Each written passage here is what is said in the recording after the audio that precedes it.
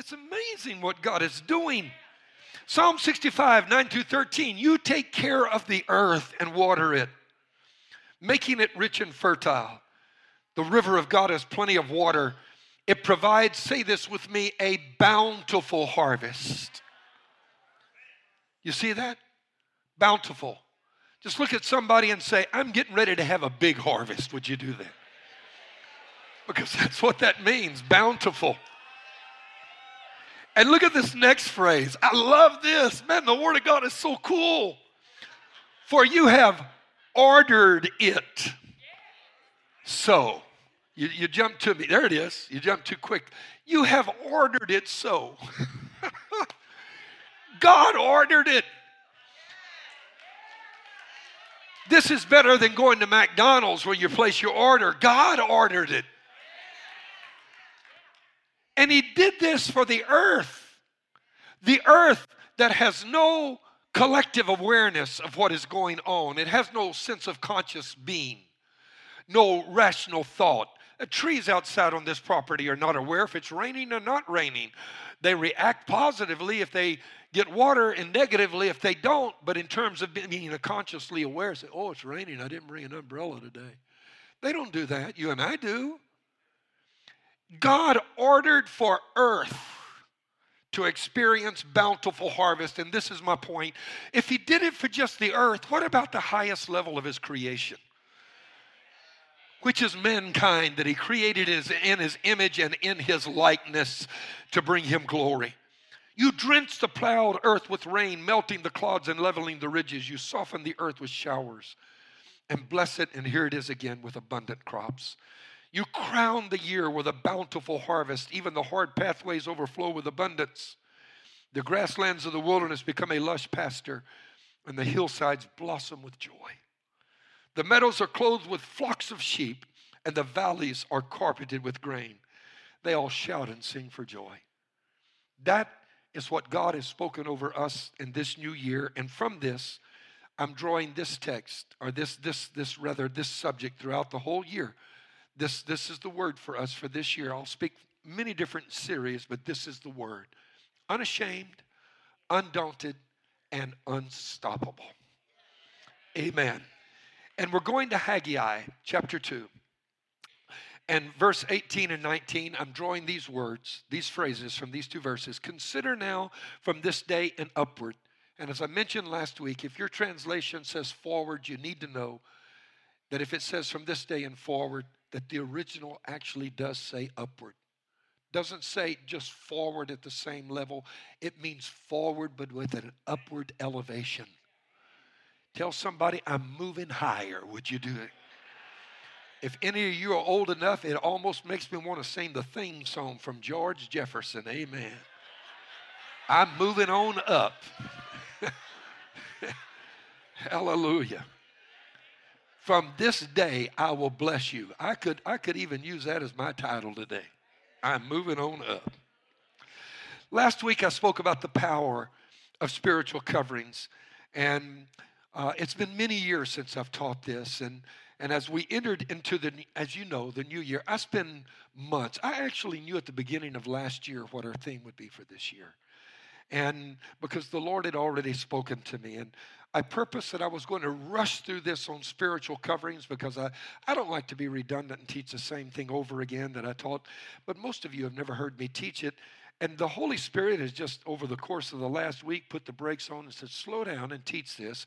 And I'm going to do it because if a season has changed with a spiritual covering, it means the season has changed for everything under that covering as well. But you must understand through revelation, because revelation is what releases faith. You must understand through revelation to be able to have the faith for that to be actively at work in your life. And so it's actually of vital importance that believers understand spiritual coverings. I personally am convinced that in today's world, most believers do not understand spiritual coverings. And they think they do, but they don't. If I can tell you just a joke from my heritage in Louisiana. Okay. Did you hear about Boudreaux? They were having the annual church business meeting. And the pastor proposed that they buy a new chandelier for the church. And Boudreaux immediately jumped up and said very passionately, "We don't need no chandelier here." And the pastor said, "Well, Boudreaux, why is it that you're so opposed to us getting a new chandelier and dressing up the church somewhat?" And Boudreaux said, "Pastor, I'm opposed to that chandelier for 3 reasons. First, there isn't anybody here who knows how to spell it. And second, there isn't anyone here who knows how to play it. And third, we need to take that same money and put some lights in here. It's too dark." Amen. People think they know what spiritual coverings are. Father, would you speak a word to us right now and open heaven over our lives? In Jesus' name I ask it. Amen. And so I want to speak today from the subject, the function and power of spiritual coverings. And of course, this is part 2. I said I was going to teach on 7 different spiritual coverings. Actually, there are 8. I wrote a book on 7. And I thought I would rush through this. And as I mentioned, I feel like the Lord has spoken to me. So I've added in the one that I became more aware of through revelation, as it were, after I had published the book that I put out on this.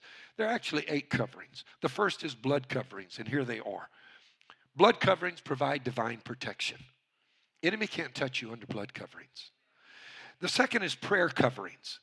Prayer coverings access the premises and the provision, the promises and the provisions of God.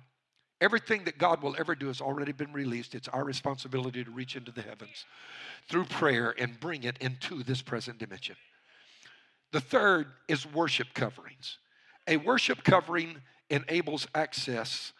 Worship covering enables access to the glory dimension. That's the third dimension. There are coverings of grace. Grace coverings create an open heaven and cause one to walk in divine favor.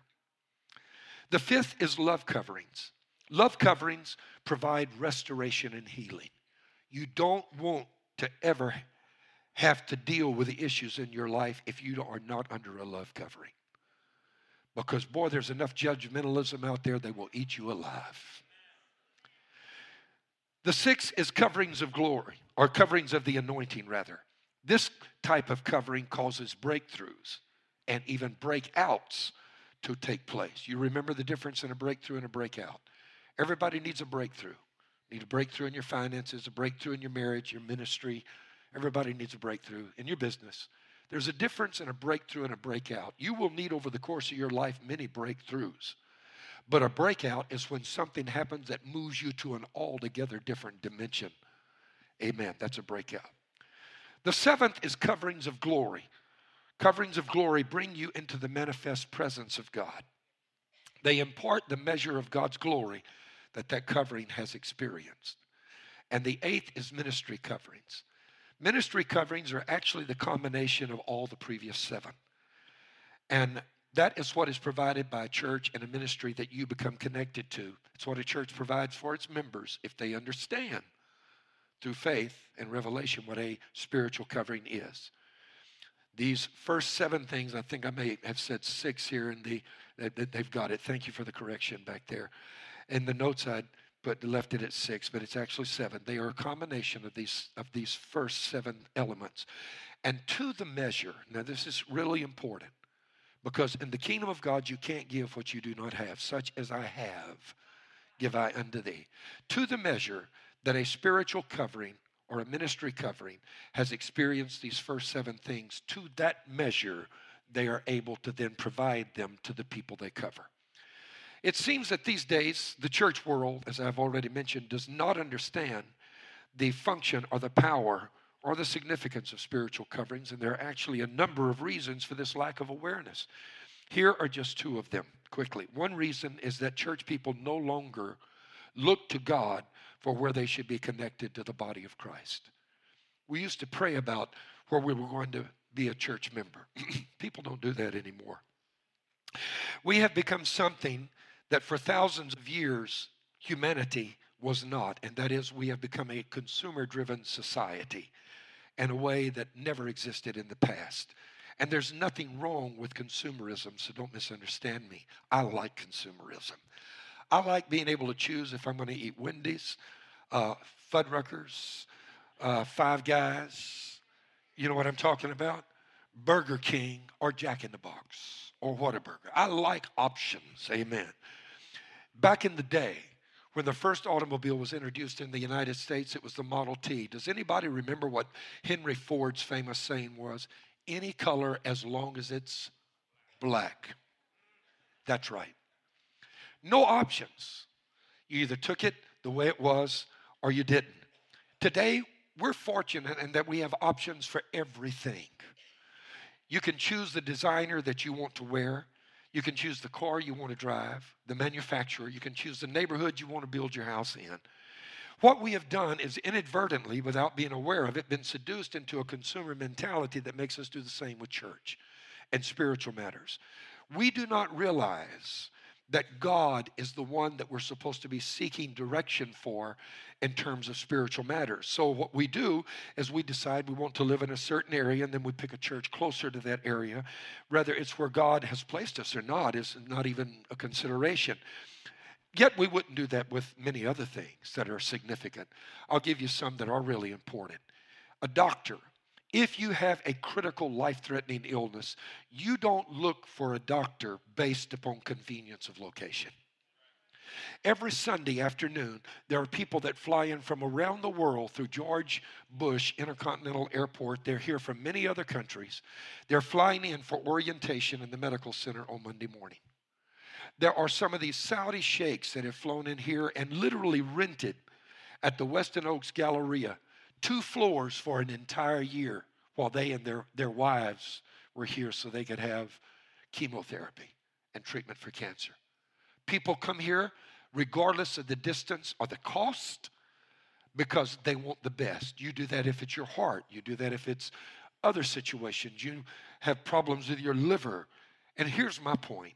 Somehow I am led to believe that in the kingdom of God, matters that are spiritual, while all other matters are very significant, none of them take as high precedence in our life as do spiritual matters.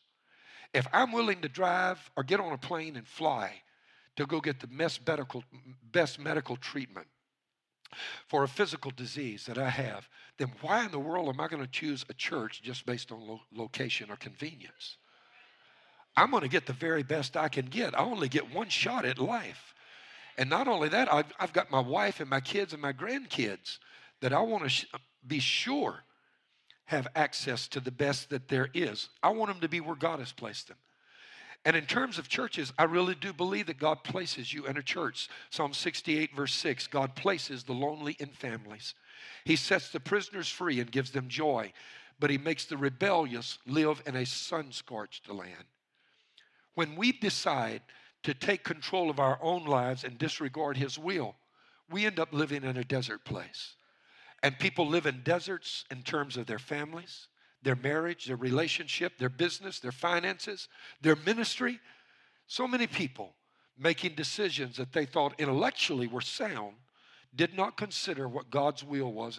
And I want to say this. I have people that come to me from time to time, and they say, Pastor, help me pray because I want to know what God's will. I always honor that, and I appreciate that. But you also need to know that if somebody just comes and just has made one of these casual decisions to relocate, I always honor them as well because I love people. And I bless them because I want them to have the very best in their life. But at the same time, I always think, you know, if you don't honor God with these major decisions of your life and things don't go well, then really, you know, you've done yourself a disservice. And do you know that after I preached last Sunday, I got on the plane, flew to Africa by way of Amsterdam. So I'm landing in Amsterdam on Monday morning while you guys are asleep because they're 7 hours ahead of us there. And I walk into the frequent flyer lounge and somebody calls me as I walk into the lounge. Hey, Pastor Hurd. And I turn around, and it was a young man that used to be a member of the church here. And he and his wife decided to move to the southwest part of town. And he stands there and in the middle of the frequent flyer lounge with tears in his eyes begs me to pray for him because he moved out of the will of God, and his family is falling apart, and they've got all kind of trouble. And so we've been corresponding by email. He was on his way to work overseas in the oil industry for 35 days, and then he's coming back. But my heart went out to that young man. And you may think that was coincidence with me teaching what I'm teaching right now, but I didn't. I felt like it was the Lord speaking to me and showing me there are many people that make these decisions like that. God is the one who places you in a family. And if God placed you at Christian Tabernacle, I wouldn't want to be anywhere else if I were you.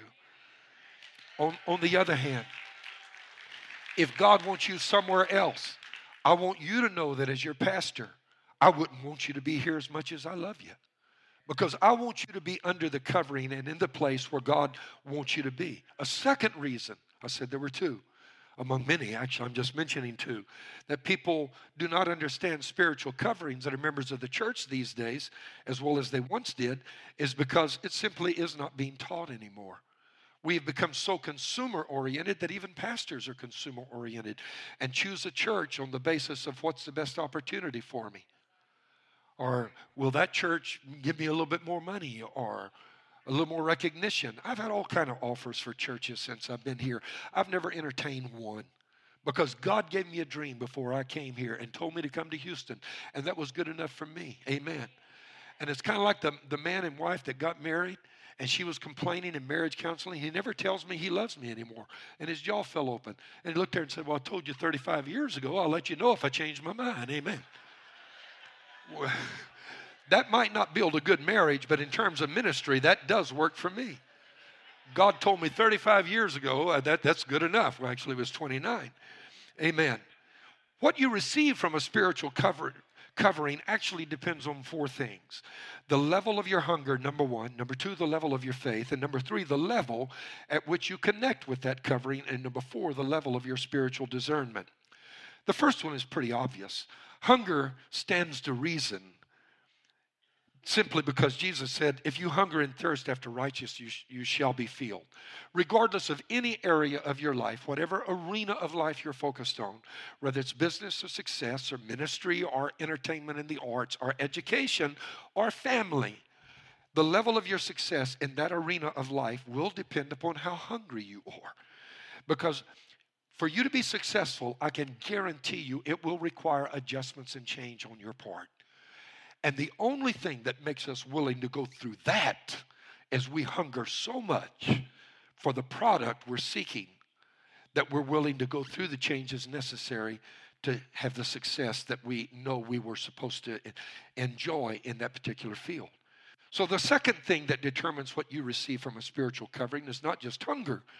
It's the level of faith that you have. It plays an important role. And I think of Israel under the cloud that I mentioned last Sunday. The horizontal cloud, it wasn't vertical. The horizontal cloud that air conditioned them by day, at night turned into a cloud of fire and gave them central heating in the middle of the cold desert. It gets very cold in the desert at night because of the variance of temperatures from the day to the night, extreme temperature swings. Yet, in spite of the fact that Israel actually had all of the benefits I mentioned last week. Their clothes didn't wear out. Their shoes didn't wear out. They got manna on the ground every morning. The rock followed them, gushing a river of water, turned the desert into a garden. All of those things, they were supernaturally protected as long as they stayed under the cloud. God himself declares that they didn't get everything out of the covering that they could have gotten. In the book of Hebrews, he said, there yet remained a rest for them to enter, that they did not enter because of unbelief. So what actually determined what they got out of that covering was their faith. They had faith for the material things that they needed in the desert. But there were other things that God wanted to give to them. And everything in the kingdom of God is accessed and appreciated, appropriated, and received by faith. The level of faith that you possess determines the level of the benefits you receive from a spiritual covering. As human beings, we often try, don't we, to bend God to our will rather than learning the principles that move God and applying those principles to our situation. We do. We look at a situation, we want God to bend himself to our will. That's like pouring water in a car and saying, I don't have money for gasoline, so I'm going to make this water keep the combustible engine of my car going. You do that, you're going to mess up because you're violating principles. The same thing is true. I'm not paying KLM to fly to Europe today. I'm going to flap my arms and I'm going to fly there. Well, see how far that gets you. But we often, we laugh at stuff like that.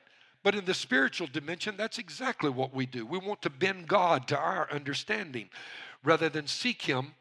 And the only way that we can fully appropriate everything that is in the kingdom of God and in a covering for us is by raising the level of our faith to the degree that we can do so. Faith is what moves God. And when I say faith moves God, I want you to realize that human effort does not move God. All kind of human efforts. Remember those prophets that cut themselves back in the Bible on Mount Carmel?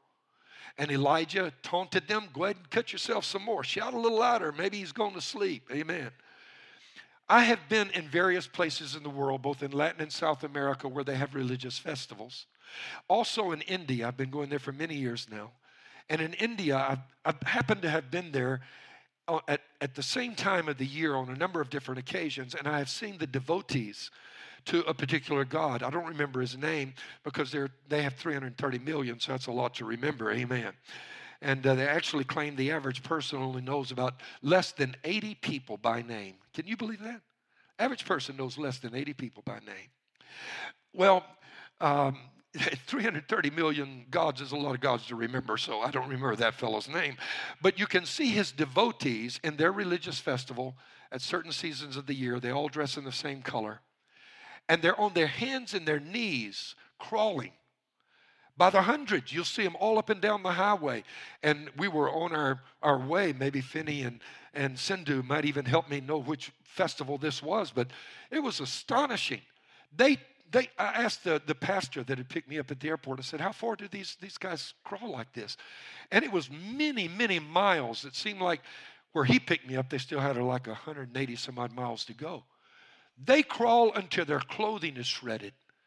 They crawl until their knees are bleeding and their hands are lacerated.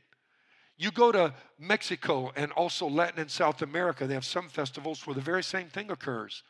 And they will crawl literally until they're bleeding. I want to tell you, I've not seen anybody here work that hard. Hello, you're still out there. Microphone, you're still working. Amen. You think you work hard. I've never seen anybody work that hard. Amen. Human need does not move God either, just like human effort doesn't. Jesus said there were many widows in the days of the widow of Zarephath, but only one was sustained. There were many lepers in the days of Naaman, but only one was healed. If human need were to move God, there's never been a time in the history of this planet when there's greater need than right now.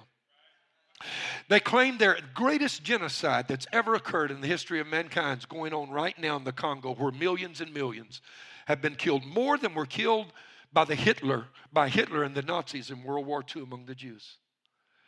The greatest need that's ever existed. Look at Syria. Look at other places in the world. The Sudan. If need moved God, all we would have to do would be to get out of his way and sit down and let God work.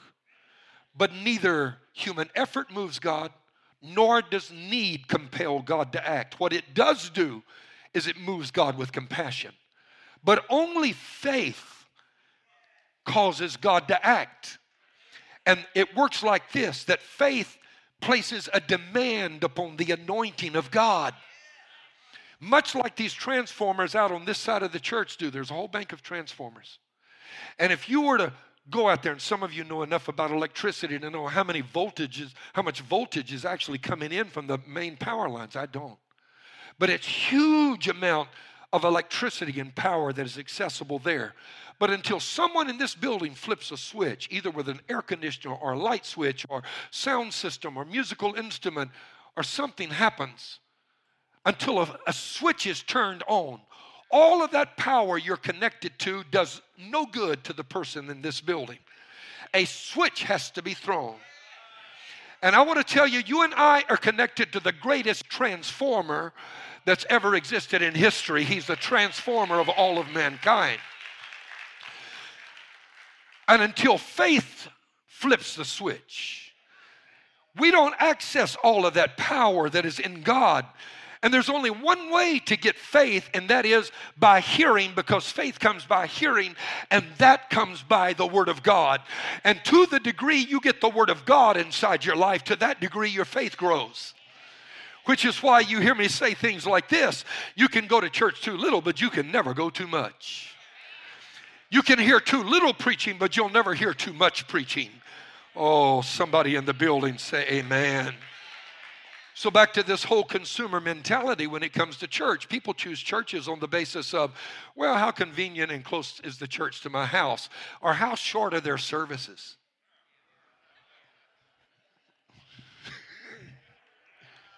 Preach, Pastor, preach. I feel the anointing in this place. Amen. There is a need for believers and even ministries to connect to spiritual coverings because of what they can add to your life. And because without a covering, you literally are like Israel when they slipped out from underneath that cloud and lagged behind. They were immediately attacked by the enemy, immediately.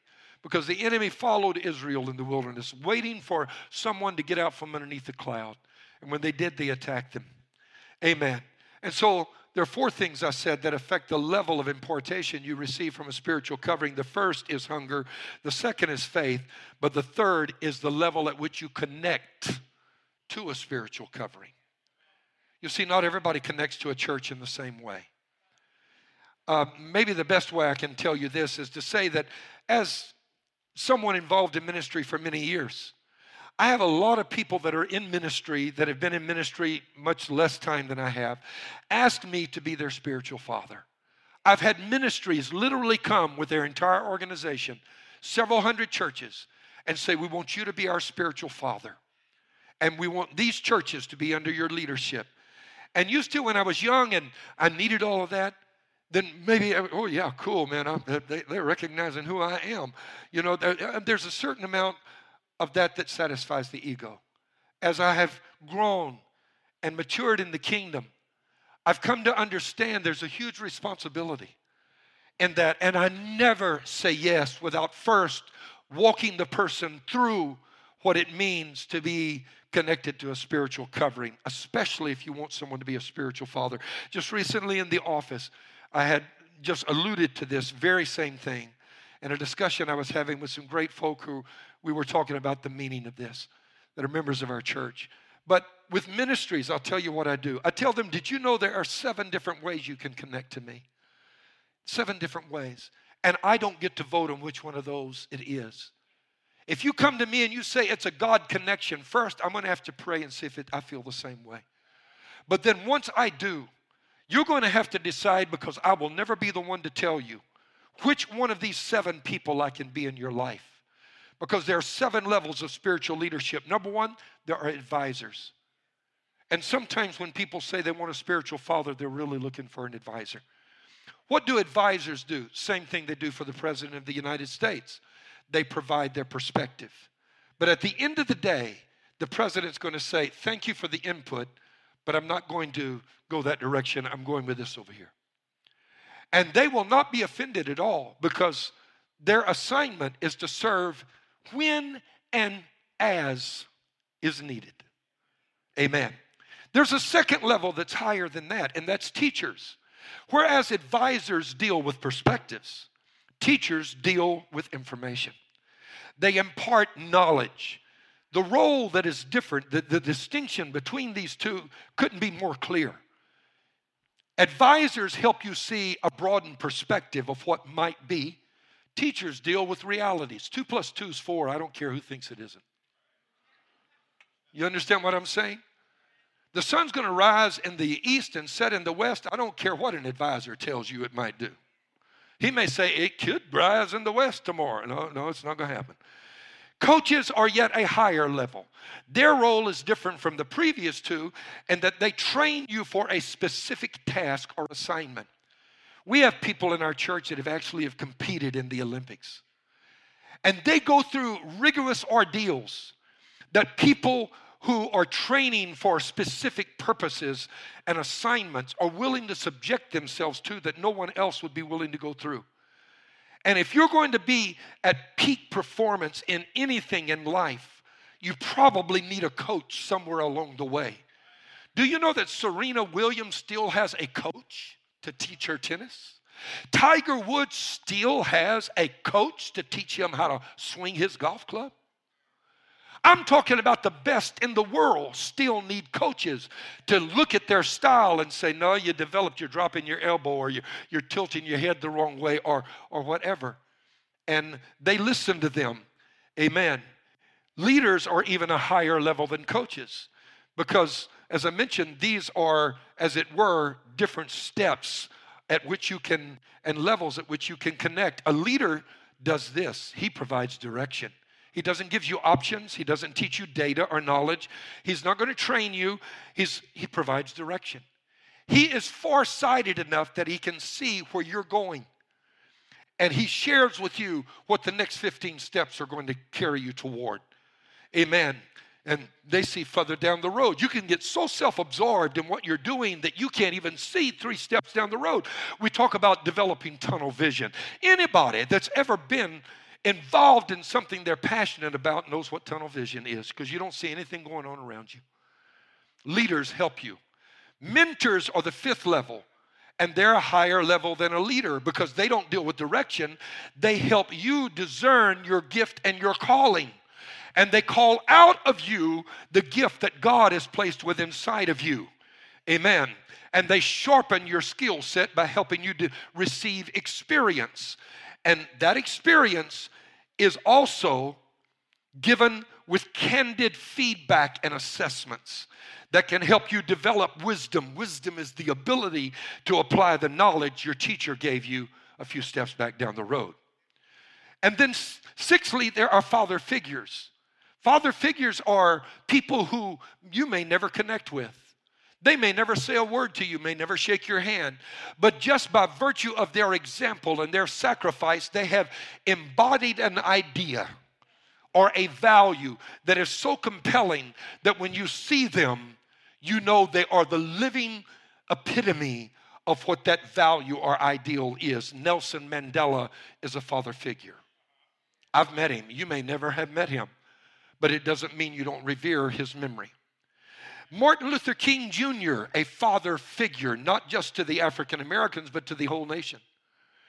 Others, George Washington, not only the father of our nation, but accurately, he was the father figure of our nation. The 7th level is different, and that is spiritual fathers. Here's the difference in a spiritual father and the other 6. Only spiritual fathers have the power to impart spiritual DNA. Father figures don't, teachers don't, coaches don't, advisors don't, mentors don't, leaders don't. Only fathers do. Only fathers impart spiritual DNA. Literally, they have something to give you that can change your life. And when people come to me, I have to know at what level they're coming. And I told you, when something happens in a spiritual covering, it happens to everybody connected to that covering. So there are all kind of things happening among my spiritual sons right now. And I've just been thrilled listening to them share some of their testimonies. Esslingen, Germany. Germany has been hit with a flood of refugees because Angela Merkel, the prime minister of Germany, brought in over 1 million Syrians without vetting them. Whether you're for it or against it, let me just tell you what's going on. The result has been crime has broken out across Germany like you can't believe. There are these roving bands of young Muslim men that are going to these festivals and holidays when people in Germany get out in the street, and they're molesting women and sexually assaulting them because there are whole masses of them that surround women, and the whole nation has been in an uproar. And you know where a large number of these refugees were brought? Esslingen, Germany, where Hervoye and Isa, our spiritual sons, are building a church. And they went into prayer and fasting, and she sent me an email this past Friday. Do you know that their police station there, while the rest of Germany has been hit with a crime wave and terrorism and all kind of stuff going on, their local police station has had to lay off 2/3 of the police force because they have prayed through so much that crime has gone down to such a low degree they can't even keep the policemen busy there anymore. I'm telling you, it's time for a breakthrough. Would somebody in the building shout hallelujah? Amen. Of these 7 levels of spiritual leadership, You have to discern, I tell people who want to connect with me, which one you are. Only spiritual fathers can give an impartation of a double portion. 2 Kings chapter 2. Elijah and Elisha end up at the river Jordan, and several times Elijah's told Elisha, you stay here in Gilgal, you stay here in Bethel, you stay here at Jericho, you stay here at Jordan. Each time Elisha says, no, where you go, I'm going. Because the principle is, if you have a spiritual father, you pursue them. And I always tell people that want to connect with me in that sense, that are in ministry, we're primarily talking about ministry here. I say, you have to pursue me, because I will be subject to the tyranny of the urgent. The last emergency that comes in is the one I'm going to be on the phone with. So if you want to connect with me and you're waiting for me to call you, probably it's not going to happen. So if I don't have anything you want bad enough for you to pursue after me, then let's not do this. But if you see something in me that you want, such as I have, give I unto thee. But you got to chase me down. That's just the way it is. You're going to have to chase me down. And Elijah turned to Elisha and said, why are you following me? He said, because I want a double portion of your spirit. And Elijah said, only if you see me taken away is this going to occur. And do you know what Elijah said? He said, if you see me when I'm taken away, it will be granted. But in the Hebrew, what it says is, if you see eye to eye with me, which signifies a greater understanding than if you just are there and watch it happen as a spectator. It means if you literally see me, you understand who I am in your life, and you see why I'm doing things the way I'm doing them. If you see this, if you see who I am sent by God to be in your life, you can have a double portion. And Elijah's taken away suddenly by a whirlwind of fire and chariots of fire and angels. And do you remember what Elisha said? He lifted up his hands and said, my father, the horses of Israel and the chariots thereof. He didn't call him mentor. He didn't say my advisor, my teacher, my coach, my father figure, my leader. He said, my father. And there came floating back down from that chariot the mantle that Elijah was holding. And when it fell, Elisha grabbed it out of the air, walked over to the river Jordan and said, let's see if this works.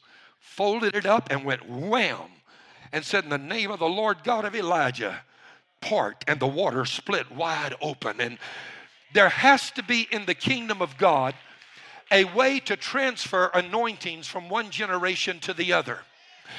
The church cannot keep starting all over again with each new generation having to learn everything starting from kindergarten. There needs to be a place where we can make a holy spiritual deposit, a download of anointing and revelation where our kids start where we leave off. Amen. Somebody in the building say hallelujah. And so I always tell them, you have to make that decision. Well, how do I know? That brings us to the fourth thing that determines what you get from a spiritual covering, and that is the level of your spiritual discernment.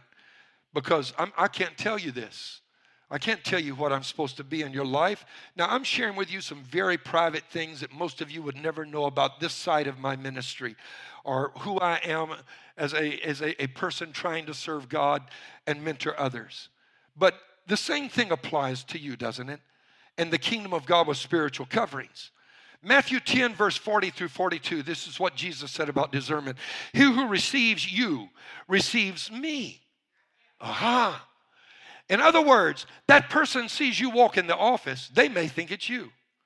But it isn't just you, it's me too. Oh, you got to get this now. This is so good. This is cool. But he who receives me, that is Christ, receives my Father which has sent me. Here's the point. Your boss just may think that you're a worker, but guess what happened when you walked in the building? Jesus entered the building. The power of God walked in. But for him to tap into the resource that just entered, he has to have these four things that I've just mentioned. And Jesus went on and said, he that receives a prophet in the name of a prophet will receive a prophet's reward. But if you receive that same prophet as a righteous man, he's talking about the same person. If you receive a righteous man And the name of a righteous man, guess what? The prophet is a righteous man, but he's also he's also a prophet. But if your discernment is he's a righteous man and not a prophet, guess what? You receive not a prophet's reward, but a righteous man's reward. But if you don't even receive him as a righteous man, because a prophet is a righteous man and he's also a prophet, but he's also a disciple. And you only receive him as a disciple, you receive a disciple's award. You won't lose your reward. If you give him a cup of cold water in the name of a disciple, you're going to get a reward for that. But if you give him that same cup of cold water in the name of a righteous man, you get a righteous man's reward. But if you give him that same cup of cold water in the name of a prophet, you get a prophet's reward. But if you give him that same cup of cold water as the one that Christ is abiding inside of, am I talking to anybody right now?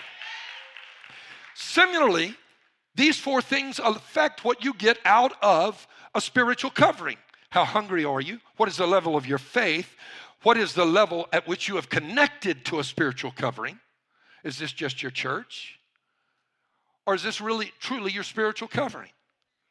Is this just where you attend when you decide you want to go? And next week you play for the Dallas Cowboys? You see what I'm talking about? Amen. Or is this really where you're committed and where you're being covered? And also the level of your spiritual discernment. Those four things, amen, determine what you get out of spiritual coverings.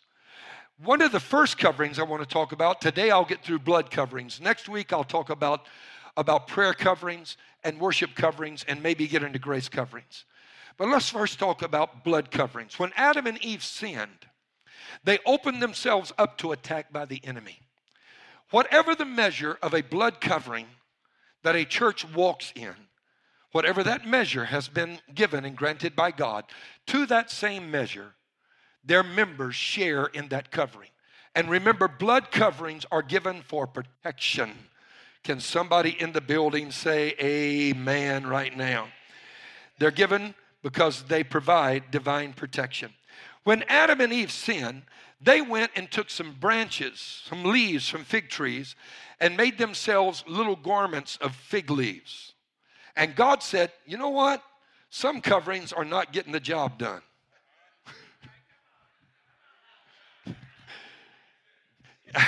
Can I work on that one for just a brief moment? It's kind of like some people's clothing.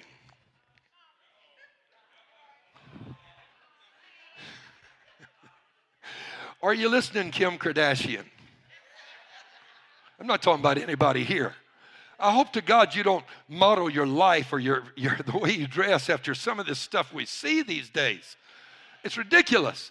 God said that won't do. He went and he took animals and killed them and took their bloody skins and put it over the nude bodies. Why?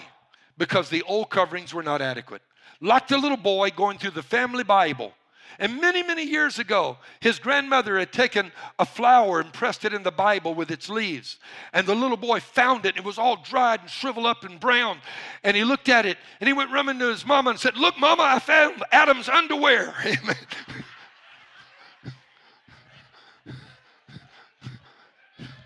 Some coverings won't get the job done.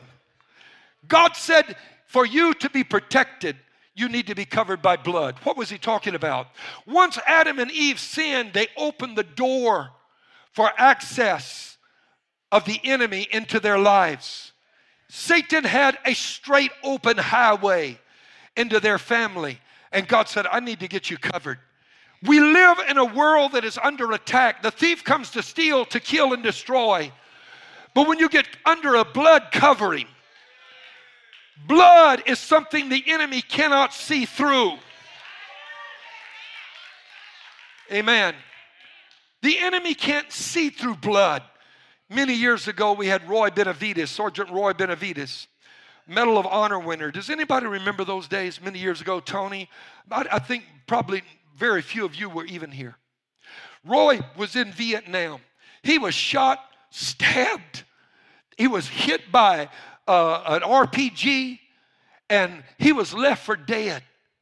And do you know that the enemy came and walked all around him and didn't see him? Lying right out there on the ground. I know of two situations like that where that occurred. One, a helicopter pilot, went in and picked up a friend of mine named Larry Flanagan, whose mother was an intercessor in Flint, Michigan. And she was praying in church on the other side of the world in Vietnam. They were having a firefight. And her son Larry was hit with a recoilless rifle. If you don't know what a recoilless rifle is, that's the big one that Sylvester Stallone and Arnold Schwarzenegger carried, you know. I'll be back. And those things, the big ones. He was paralyzed from the neck down, crawled into a hole. Blood was pouring out of his wound into his mouth. He thought he had been shot in the stomach and was dying, but it was actually his back. He was bleeding out so fast, he began to pray, God, I was raised in church. I don't know how to pray. Please, God, let my mother, let somebody, somewhere around the world, wake somebody up. Let them pray for me.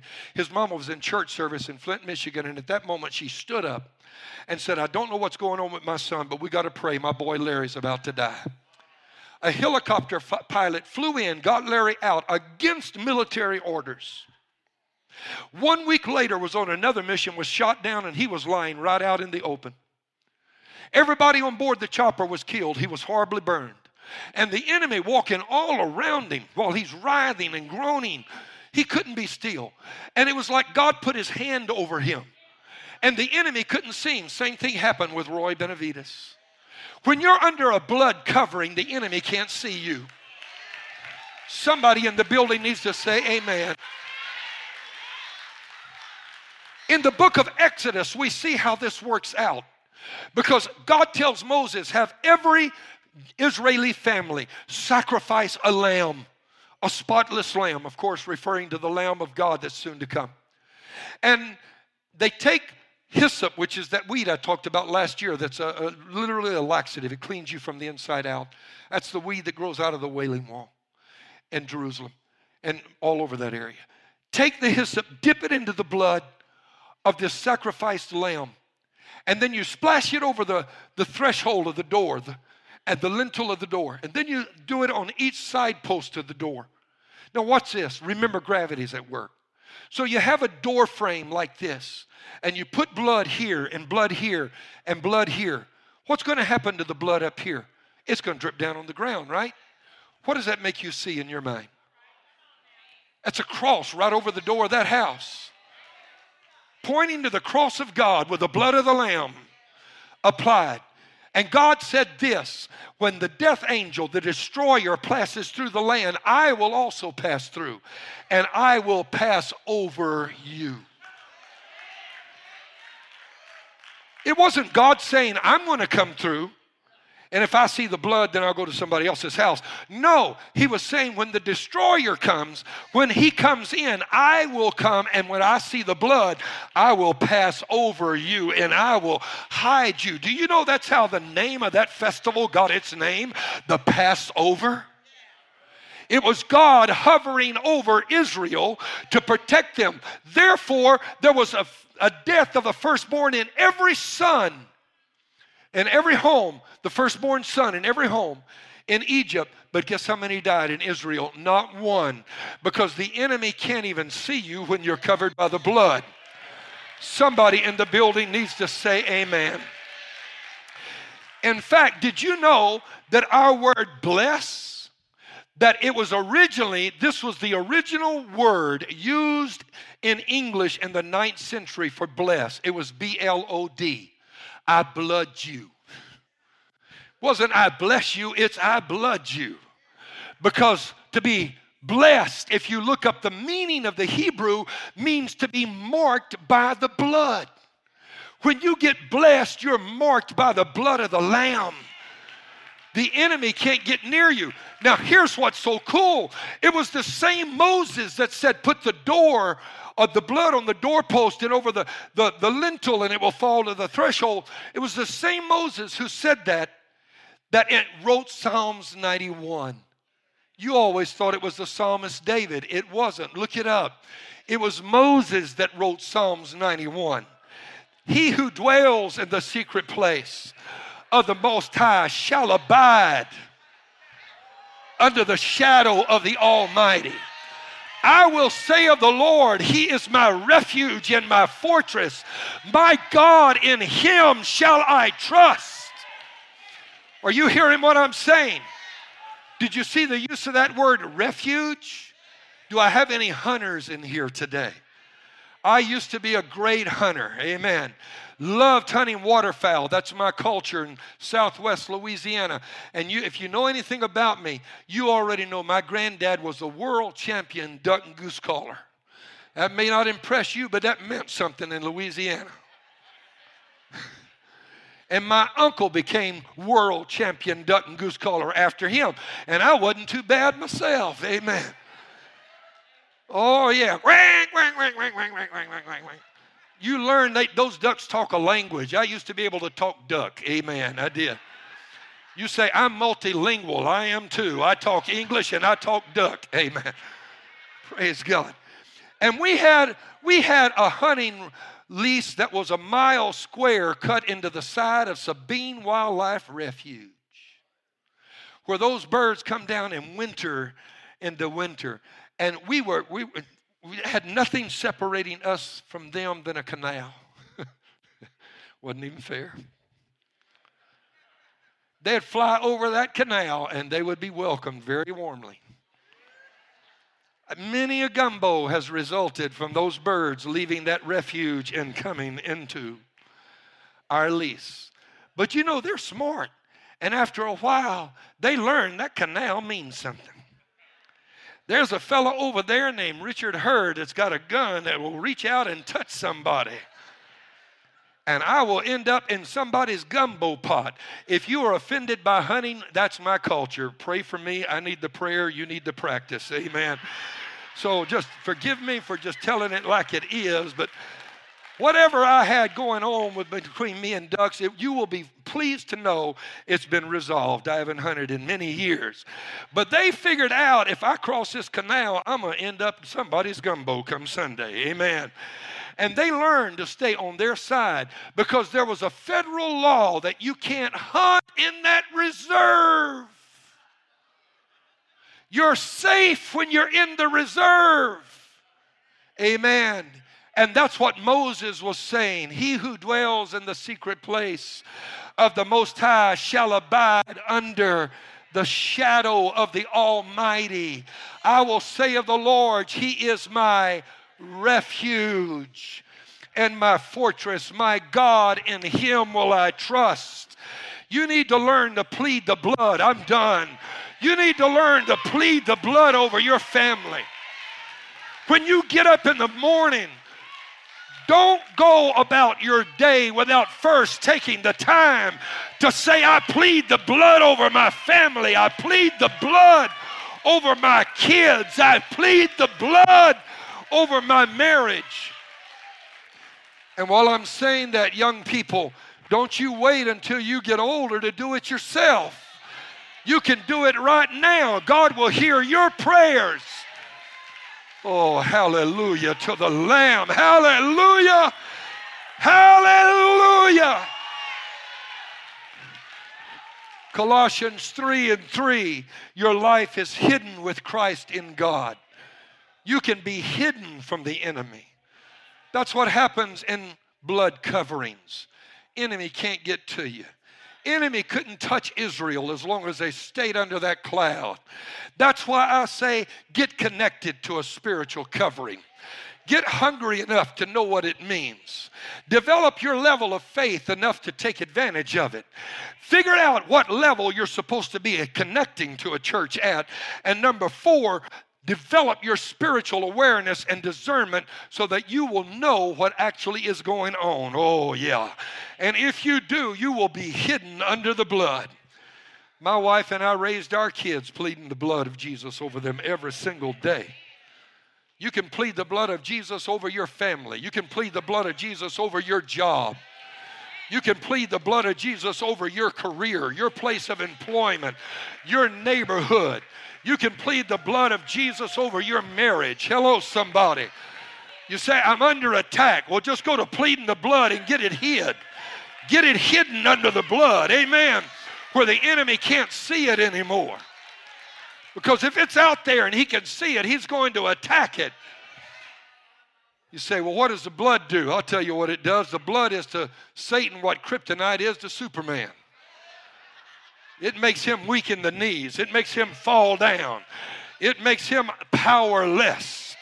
He's a big bad devil until the blood shows up. And then one glimpse of the blood and he turns pale and starts looking for another direction to go in.